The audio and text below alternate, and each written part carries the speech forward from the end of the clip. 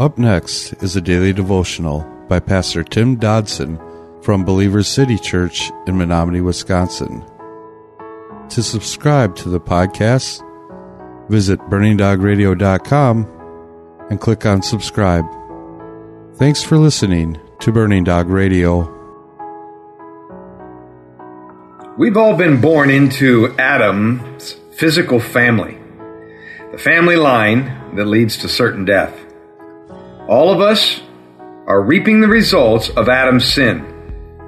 More than that, we've even inherited his guilt, the tendency to sin, and God's punishment. Because of Jesus, however, we can now trade in that judgment for forgiveness. We can trade our sin for Jesus' goodness, and Jesus offers us the opportunity now to be born into his spiritual family, a family line that begins with forgiveness and leads to eternal life.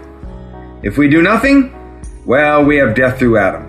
But if we come to God through faith, we have life through Christ. The question this morning is, which family line do you want to belong to?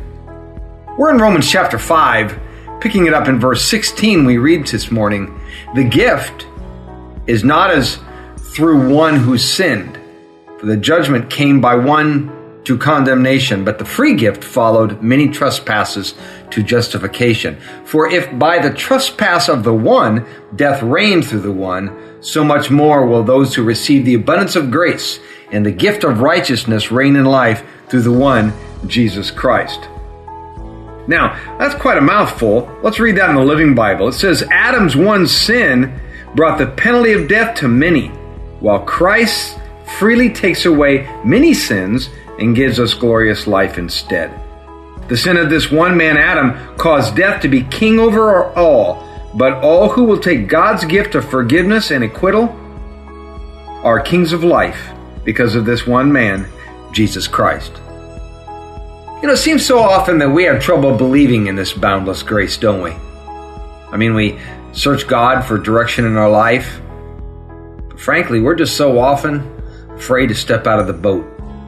And then when somebody does and we see that, we just think, well, he's special or she's special.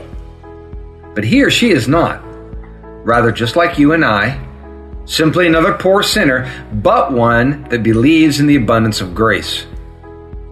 We might think it's simply ego on his part, but in truth, he no doubt simply dares to believe that he has received, well, an outright gift of righteousness.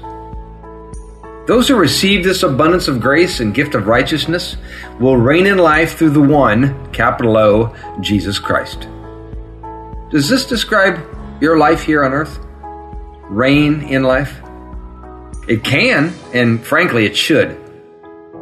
We can reign over sin. We can reign over Satan and over the world, all of its difficulties and all of its adverse circumstances. Colossians 1, verses 12 through 13 says, giving thanks to the Father who made us fit to be partakers of the inheritance of the saints in light, who delivered us out of the power of darkness and translated us into the kingdom of the Son of his love. 2 Corinthians 5:21, for him who knew no sin he made to be sin on our behalf, so that in him we might become the righteousness of God. The righteousness of God. Grace began the moment the law was given, gang. And it was climaxed at the cross when Jesus said, Father, forgive them. They know not what they do.